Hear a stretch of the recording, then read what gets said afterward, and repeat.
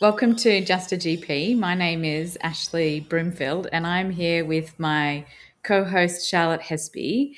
Today we're talking with Mary Beth Macisaac, and Mary Beth has been on the New South Wales and ACT RACGP faculty, and she's currently doing a stint with the Royal Flying Doctors Service out in Broken Hill. So she's dialing in from the airport out there, and we might be interrupted by planes instead of dogs today. So I'm going to interrupt because she is actually currently the deputy chair for the New South Wales ACT RACGP. excellent. So we always start with a highlight of the week, and you get to begin.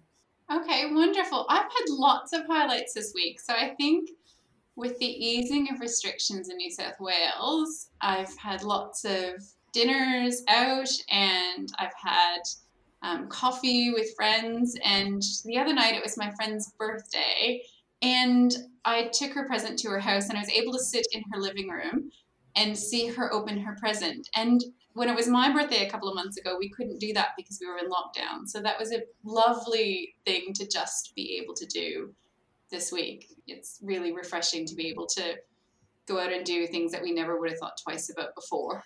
There's something really interesting about how it pretty much the whole of society has had to reflect on how important social connection and the people we care, like having time and presence with the people that we care and love about, is so important to us as humans.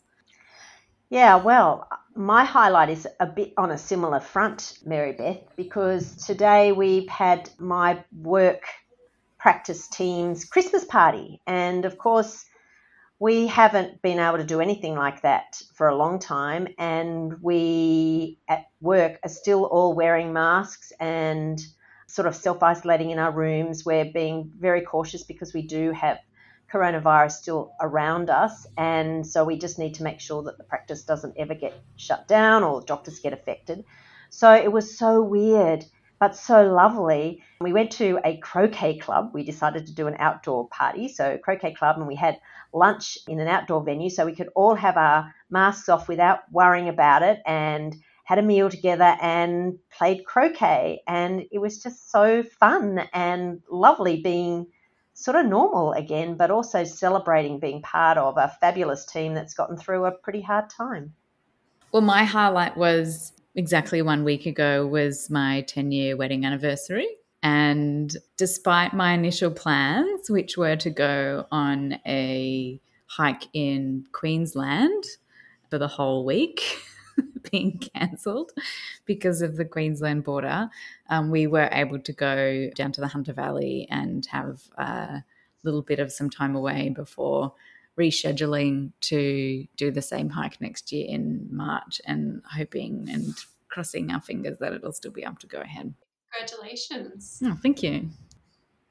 So, this podcast has been a long time coming. I think this is our fourth reschedule of this particular recording. So, we're clearly all very busy, and it's hard to get us all in the room at once. So, And can I say that despite that, it's the fourth time, we're still missing Beck because yes. she's supposed to be here as well, but currently she's stuck in a car in 20 kilometres away from home with the car not moving anywhere and no computer to be able to pull over to the side and join in. So it is just the three of us instead of the planned four. We wanted to have Mary Beth on to chat because recently, as of last year in August, she has started working with the Royal Flying Doctors Service.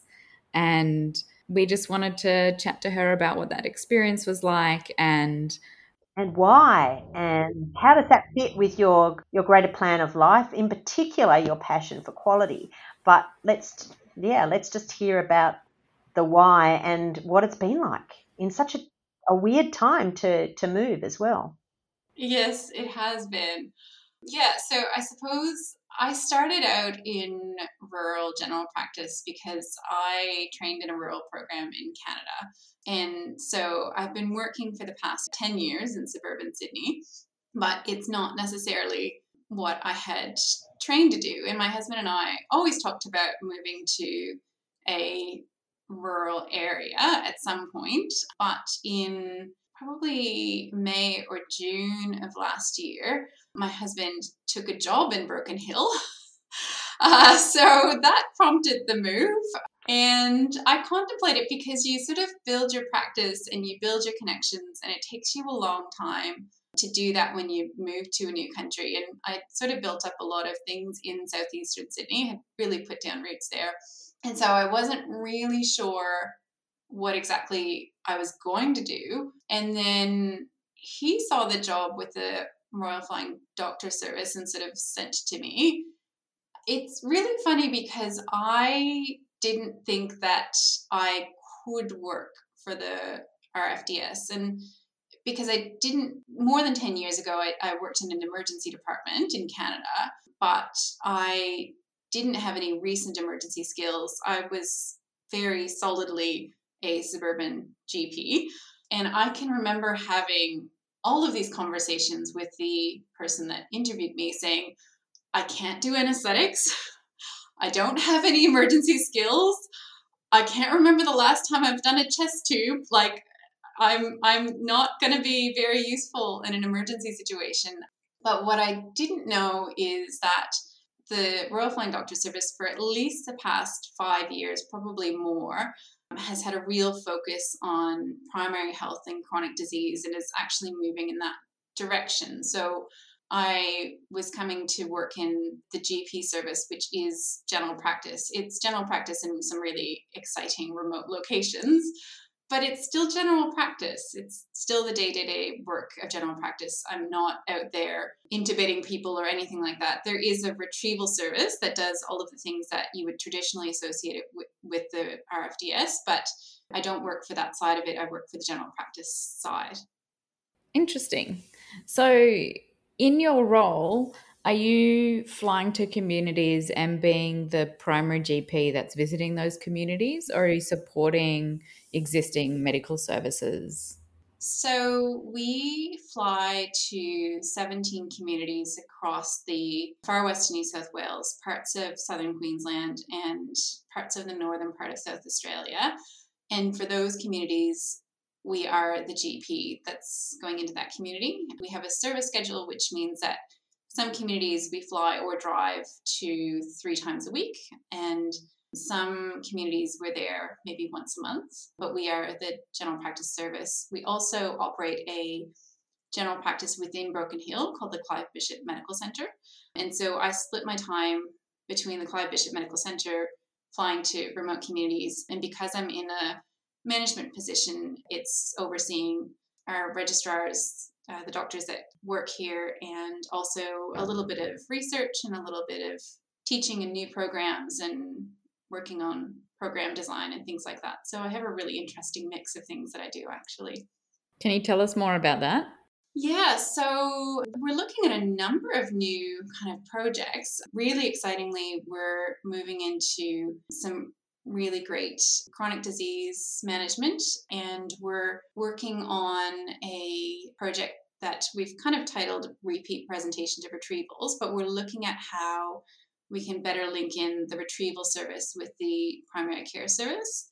We have a phone line called the medical advice line, where our patients that live very far out of town can ring the retrieval service for advice after hours or in hours if they're in an emergency. And what we're trying to understand is what the pattern of use is of that service, and if there are people who frequently use that service, and how we can better link in that group of people into general practice services, because we offer general practice services through the same kind of area as the retrieval service, but we think that we can probably improve care by looking at how we can better service those patients. So for you, what has that sort of meant that's sort of different from what you've done before? I still have registrars. I'm still teaching. I'm still doing general practice work. I think the flying every now and again is new, but really that's your commute to work. I think it's different in that I'm definitely doing more research and have more dedicated time to education than I did before. That's certainly a change. It's a bit different being in a managerial role because I haven't been in a management role before. So it's things that I never would have thought about, but making sure that the services are covered and signing off on leave and those sorts of things are a little bit different. They're not skills that I would have necessarily used in Sydney. So that's a bit of a different skill set and definitely something new to learn.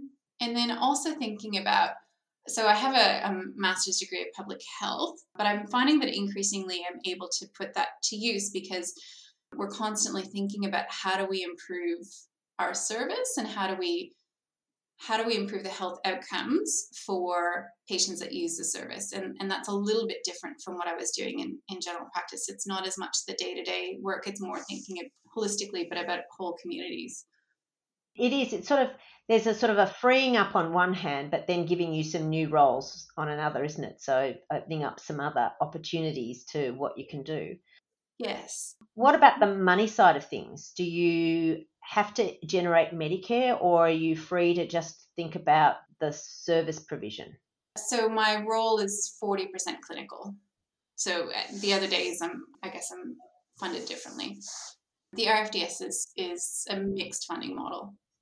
So do you have to, when you're doing your general practice work, is that under MBS billings?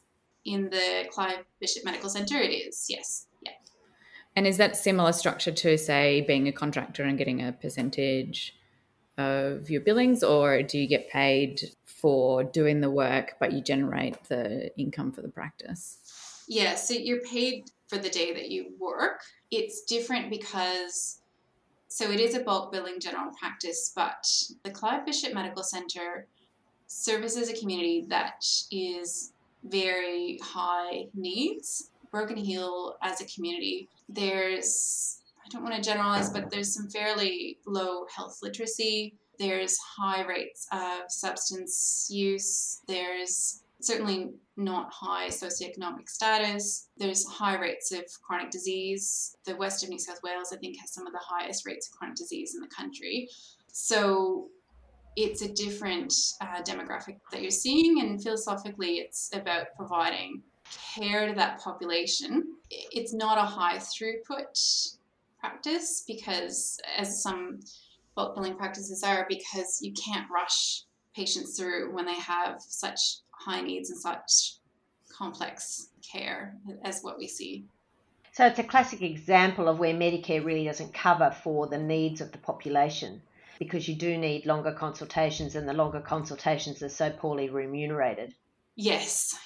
So we do tend to have a lot of long consultations just out of necessity, and it's not necessarily fair to be paying GPs based on a percentage billing structure when you know that they're not going to be remunerated well for doing that and spending the time that's actually required. Yeah, so you have to take a pragmatic approach. So how many GPs are there in town? Say in Broken Hill, how many of you? I don't actually know. There's probably 4 or 5 different surgeries, but I don't know how many are at each surgery. I'm sorry. I haven't lived here long enough, I think. And it's been COVID time, so we haven't had any face-to-face education to actually see the other GPs in town. So I'm just interested in terms of the RFDS, you were saying that they've got a vision now for primary care. So does that mean that part of what their vision for their services is that they are indeed flying GPs out to all of these remote areas to run clinics in those spaces, and they're trying to then tailor the amount of time that you're there face to face according to what that community seems to need, but then you can then do telehealth and video if needed for other times? Yes, so we offer telehealth to any of our patients, and I think probably RFDS was some of the original telehealth providers. They were doing telehealth in the days of kind of radioing back and forth to stations and things. So we try to provide the best possible care to communities based on community need and based on numbers of patients and the need that's there. We do have new nurse-led models and multidisciplinary models that will drive out to communities in between the general practice visits, and they work to particular KPIs. So they will record things like blood pressures and weights and take fasting blood tests and try to identify any particular issues that a patient has. And then in follow-up, when you're there for the general practice clinic, you have the notes and the information that the nurse has provided for you or the other allied health provider has provided for you to kind of work with and move forward with, so that you're not always having to do everything every visit yourself. Are you using a remote platform that also sort of helps connect up the different services to talk to each other? All of our sites are actually linked together. We have best practice clinical software, and it's at any site. You have a laptop or you have a desktop computer that links right into the real-time notes. To the main database. Yeah. So it's sort of a really good time in terms of the opening up of innovative care and different models, isn't it? In terms of being able to use what, as you say, the RFDS has done so well for so long, but has really been unrecognised in the value of that maybe being moved into other places as well. I think the philosophy now is, yes, the retrieval service, and that's wonderful and not to be underestimated. The retrieval service is incredible and they do some incredible things, but we're trying to really use general practice and chronic disease service as best we can so that patients don't need the retrieval service as often. Absolutely. I mean, the idea would that you wouldn't, you'd only need it for those sorts of emergency accidents rather than anything else, which are always going to happen. Yes, that's the hope. So in terms of, for you as a lifestyle, you were saying you're doing research as well. So tell us a little bit what research looks like out there. Yeah, so I think it's really interesting. We think that the multidisciplinary model that is doing chronic disease in between the general practice visits is somewhat unique. And so we're really looking at studying that and seeing how that actually works and aligns and what are the outcomes that we can achieve doing that. And as I mentioned before, we're looking at how we can better serve patients that frequently access the retrieval service via phone to see how we can serve them a bit better as well. And so we're getting an understanding of really the access to the medical advice line as a whole. So why do people ring? How often do they ring? How many times would be considered a large number of times? And just seeing what that actually looks like. And then with the plan to actually really implement it quite quickly, if we can see that there are things that we can be doing in the primary care service to really link that in. Is it quantitative or qualitative?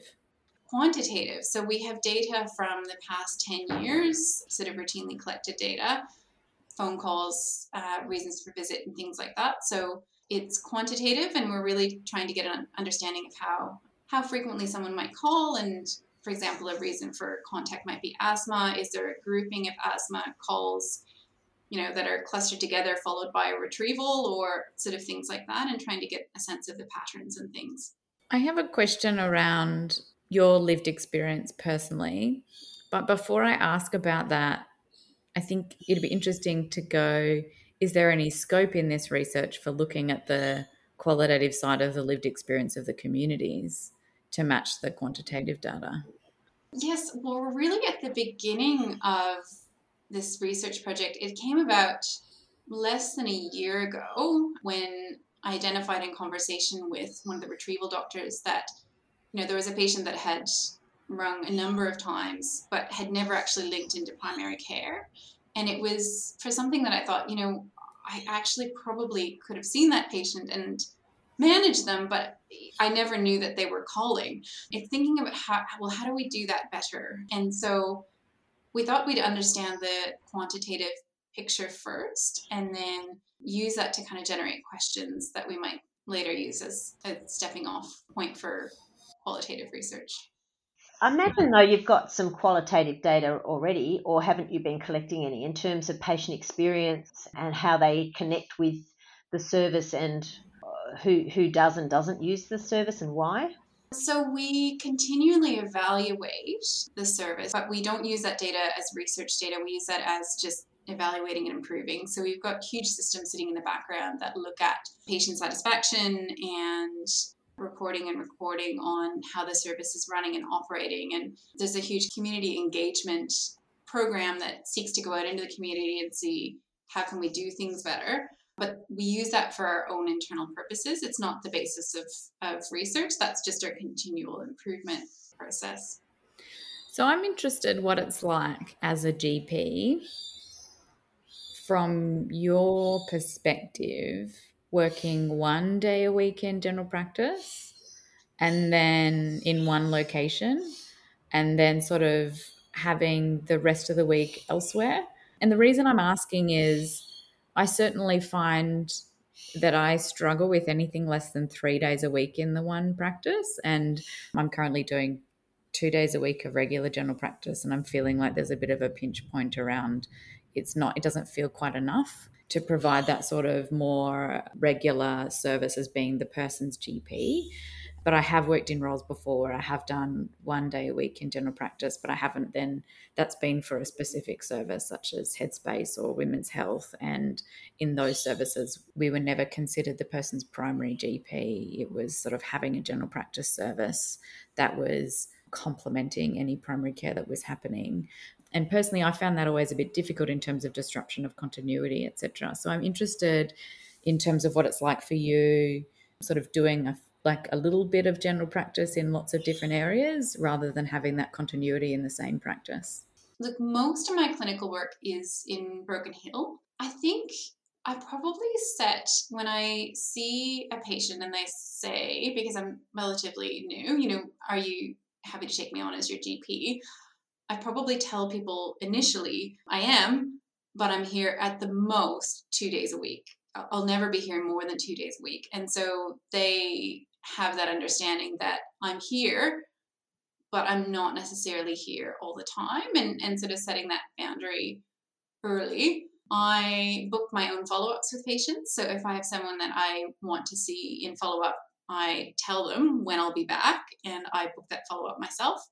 I think the fact that I'm generally around or on site probably makes it a bit easier because I'm still checking my results in between sort of seeing patients. Even if I'm on a non-clinical day, I still check my results. Some of the patients might be coming to see one of my registrars, and so I know what's going on and I can follow up. Or if a patient is seeing one of my colleagues and I know them, then I can easily kind of pop in and support that. So it's a little bit of a luxury if you're going to be working non-clinical to be mostly on site where the clinical work is taking place, even if it's not you sort of personally doing it. So I suppose I'm in a rather privileged position. It's not like I'm completely out of the service when I'm not clinical.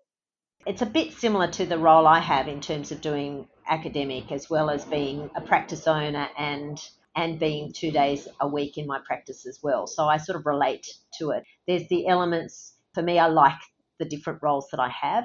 I agree with you 100%, Ash, that 2 days is a little bit frustrating. And I think the third day would always make a difference. But I also struggle because I just can't get that third day. If I could manufacture an extra day in my life, then I could do it. But it just doesn't seem to work, particularly at the moment with all the other work that I do.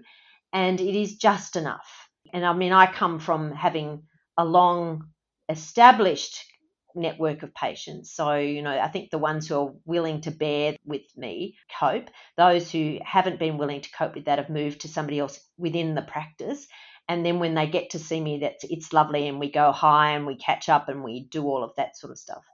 But whereas for you, Mary Beth, it's sort of quite nice because you're starting out, this is where I'm at, this is what I can do. And actually for chronic disease management, 2 days a week is actually completely fine. It's just you're not there for every acute incident that might happen. But then you're not there for every acute incident for 3 days a week either. We just have to have the sense you can provide continuity, you can provide really good structure and systems in 2 days. You just can't be the be all and end all, which is probably better for us well-being wise, isn't it? Probably. So you were talking about research. I just am wondering if I can talk about some non-RFDS research that I've done. It's a project that I was mostly finished before I started here.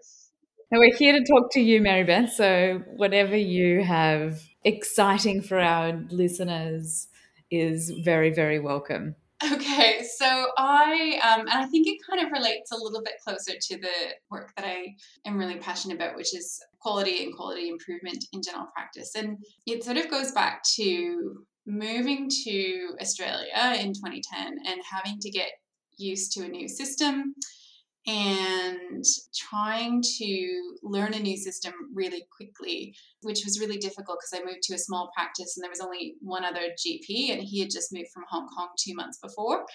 So we really together had to figure out the Australian system. And so what I did was I went to a lot of teaching events that were put on by my division of general practice at that time. And I learned a lot from the discussions that I had with the GPs that I met there, because I'd have to say, I didn't know how to send a patient for pathology tests. I didn't know anything about the Australian system. So I learned nearly everything from those poor GPs that I went to the education events with, and from just making a lot of phone calls to various places to see if anyone could help me. But it really sparked an interest since that time in peer group learning. And probably in 2017 and 2018, there was a lot of discussion about the QI PIP, because that was the new idea that was coming in, and also about quality in general practice. And I really balked at the idea of external bodies trying to define general practice quality, and especially using kind of narrow quantitative metrics, because I really felt that quality is something that's defined by us as GPs. It shouldn't be someone that doesn't have a knowledge of general practice that tells us what general practice quality is.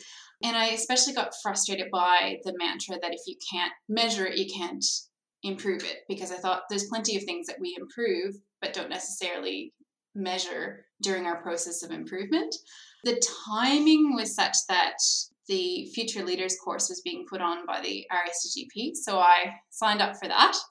And I wanted to make it my focus that I would focus on quality improvement in general practice and the QI PIP in particular. We all know that the QI PIP still came into force with its interesting kind of metrics that were attached to it. But I ended up at GP 18 and was chatting about general practice quality and how it was more than what was just measurable. It was actually about what is really important and not necessarily what's easily measured.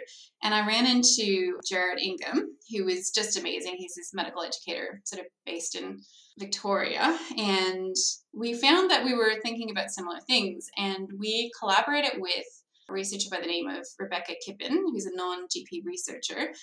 And what we wanted to do was focus on improvement in practice that wouldn't rely on having a metric. So it didn't have to rely on something quantitative to show that you were improving. And what we did was we looked at using random case analysis, which is a technique that's used in registrar training. It's something that we run through a case with our registrar and go through the reasoning and things. But what we decided to do with random case analysis was to really expand it to a peer group learning tool. And what we focused on in terms of the research was looking at the acceptability of doing that in a general practice team meeting, where it's different from being a registrar one-on-one with the supervisor. It's actually a group of your peers. And did GPs find that acceptable? And what were the conditions to make it more comfortable, and how could we actually do that? So what we did was we tried it in our own practice, did qualitative interviews on how comfortable the GPs felt in doing it, and was it a useful tool, and what kinds of questions would facilitate really good learning. And we developed a manual on how to do it, which was really, we think, helpful. And along the way, there were the changes that I'm sure you're aware of from the medical board, which is focusing on performance review. And so I guess serendipity was that we were able to get this approved as a performance review tool as well. But it's not external performance review, it's performance review with your peers in a setting in which you hopefully feel comfortable. So last month it got published in the Australian Journal of General Practice, just the sort of how-to and referring to the manual itself. That's something that I guess I'm extraordinarily proud of, because I feel that it's something that we've pushed forward and that will hopefully be really useful to the profession. It's improving your quality and your general practice, but through reflection and feedback from your peers. Let's push that a little further then, Mary Beth. Fantastic job, well done, a great achievement. Nothing better than actually sort of seeing some vision and carrying through with it. So now you've got a tool. How are you going to implement it? Look, I think that's more difficult. So one of the things that we did was we worked with the college, with the RICGP, as we were developing it, because we wanted it to be an accredited activity. We wanted it to be worth CPD points. And we wanted to make sure that whatever we were developing was, I guess, robust enough to qualify as an appropriate tool for use. And so in the CPD manual, the trianing manual, it's actually listed as one of the activities that you can use for reviewing performance. I think that inclusion was quite important. We've tried to disseminate through publication. I think it's difficult to ask people to sort of start something or try something new, but we hope that as a tool for reviewing performance, that it's something that you're comfortable with and that you can sort of use with your peers and use in your own practice to sort of to have that feedback for one another to really improve together.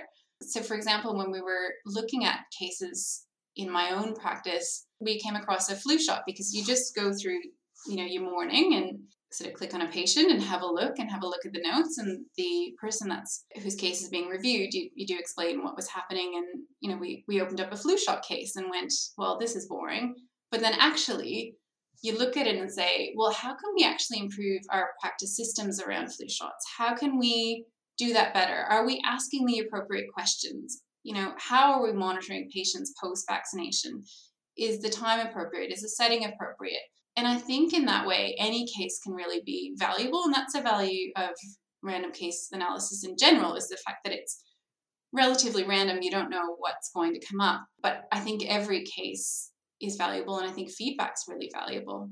My whole mantra is I can always do better. So it certainly looks at that.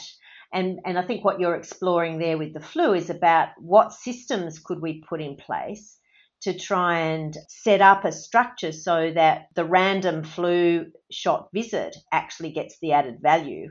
As I often say, the patient comes in with their agenda and I have my agenda, which is to add value, so that it isn't just about the runny nose, but it turns into that quick health check that finds the opportunity to also give preventive healthcare advice and lifestyle, etc., isn't it?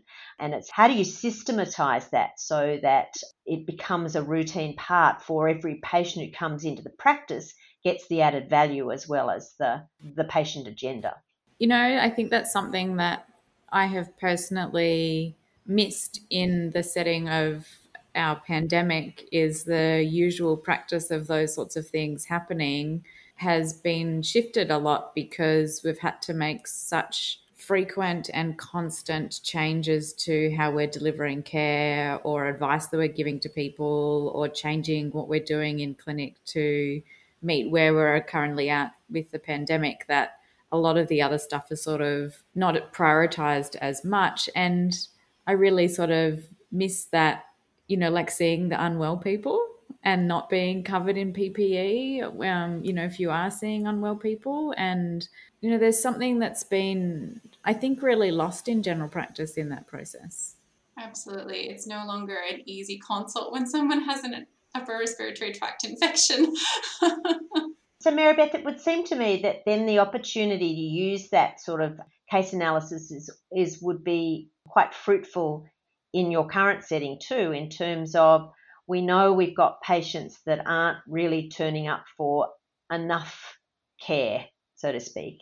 So what is happening in the current consultation, and how do we then amplify it a little bit so that people aren't too uncomfortable, because we know people don't like changing too much, so that you can really make a difference in the decreased need for the interventions. Yes, absolutely. So is that going to be your next work? I think there's enough work here to last me a very long time. I think it's definitely the general practice work that is here is definitely interesting. If you're interested in things like health equity and the tyranny of distance and the impact that has on health, it's certainly quite something. I think we have to be really careful out here in terms of advice that we give to patients. You can't tell a patient living in White Cliffs that they need to eat fresh fruit and vegetables because the closest supermarket is 300 kilometers away. They can't get fresh fruit and vegetables unless they're growing it. And growing food out here is really difficult. It's really contingent on the elements, which we've had flooding yesterday, but we normally don't get rain. So it's really tough. And soil contamination as well. Yes, yes. Frozen foods take on a totally different viewpoint, don't they? I mean, you have to look at what are the exciting things you can create with frozen foods. I mean, knowing that, I remember being told that really frozen foods have got a better nutritional value than a lot of the, in inverted commas, fresh fruit and vegetables that have been sitting on a shop bench for a couple of days. So I suppose we have to come at that front and then try and enable affordable food, isn't it? Rather Yes, than sort of affordable and accessible for sure. And I mean, I can remember saying to someone who lives 400 kilometers north of here, oh, I think my standard spiel for arthritis is try to get into some water and maybe do some pool walking. And then I thought, oh, actually, where's the closest pool?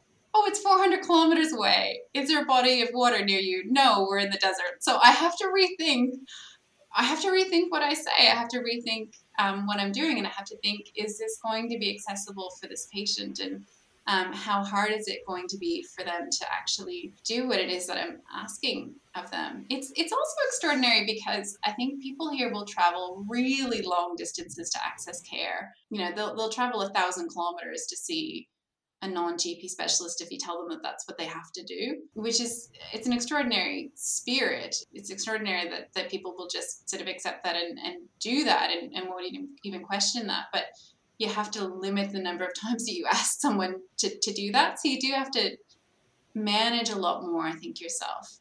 It's definitely always fun and interesting times working in rural and remote medicine, isn't there?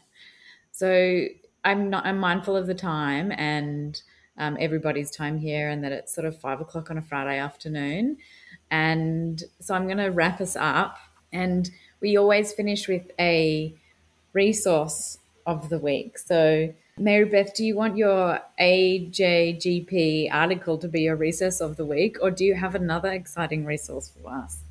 I do actually. So I think this resource is really useful for thinking about changes related to COVID. So one of the resources that I've seen during my leadership courses and training was the Four Doors model of change.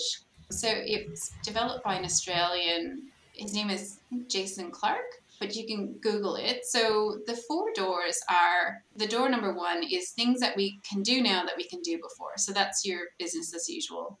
Door number two is things that you could never do before and you can't do now. So just disregard that door. Door number three is the door that a lot of people get hung up on, and it's things that you were able to do before that you can't do now. And I think we can often get quite stuck in that type of thinking, oh, I can't do this or I can't do that because of COVID. And I think, just naturally we get stuck there. But door number four is what can we do now that we couldn't do before? So what has this change opened up in terms of opportunities? So, I mean, for me, the move to Broken Hill has opened up the ability to do more research, to be in a managerial role, to do more teaching than I'd ever done before, to look at new projects, to look at planning, to look at public health, all those sorts of opportunities. I can't go shopping at the Westfield because the nearest Westfield is 600 kilometers away. But there's wonderful trade-offs, and that's everything that I get to do now. So I think maybe spending a little time thinking about the fourth door is useful. I love that analogy. It's the whole like when one door closes, another one opens. Yeah, like there's, usually some sort of psychological process that people need to go through to sort of open the door, walk through the door, close the door, and then see what's on the other side as well. So it's a really cool metaphor. But also, too, Ash, I 100% agree with you. But I was just thinking too, it's the don't waste time on the one that might feel like psychologically is bothering you. Door 3 is like it actually is then becomes a barrier to you actually celebrating door 4. Or it can be a lesson in wondering what, where the creakiness of the door comes from and what then lies in door 4. What can be more fulfilling as part of the next door rather than running into the next door that's available because it's open. Yeah, I like that. That's a nice different approach. There's that renewal thing is saying, I can't do it, but what could I do instead? Or what are the other opportunities that are available to me because of that's changed? We can get stuck on seasons like autumn and winter and spring and summer and, the birth renewal cycles. There's all sorts of things that we could spend time on, isn't there? What's your resource of the week, Charlotte? Look, I'm going to be really boring, and that's because I've just had a bit of a focus with it and rejuvenation, which is health pathways. I just would really like to remind everybody about the wonderful resources that are on health pathways. Now, if you've gone to your health pathways before and it hasn't necessarily met your needs, go there again because it's one of those things that is constantly changing and evolving. In particular, there is an absolutely fabulous COVID resources on every single set of the health pathways, which is, if you are lucky enough to be in an area that's regionalised it for you, it really tells you exactly what resources you can access to manage your patients in the community, talking about your PPE, etc. But use the opportunity of going for COVID and looking at all the other ones that are there for you because it's just great medicine. It's evidence-based. It's written by GPs and I'm a great fan. My resource is going to be completely unrelated to everything that we've been talked about. The way that I share my resources is I look at my most recently bookmarked websites. So the one that has come up for me that I thought would be interesting to share is an organization called Amaze, amaze.org.au. And they're actually an organization which was made up of a group of parents who have children living with autism spectrum. And so it's an organization focused on building understanding in community, influencing policy change for autistic people and their families or supporters, and provides some independent information and resources for individuals, families, professionals, government, and the wider community. And if you haven't had a chance to check it out, it's amazing. It's got some really cool resources on there for parents, families, and health professionals. Awesome. So at that point, let's say farewell. Have a good day, everybody. And thank you so much, Mary Beth, for sharing with us some absolute gems and some really interesting, tantalizing thoughts about taking the challenge to go somewhere different. Thank you.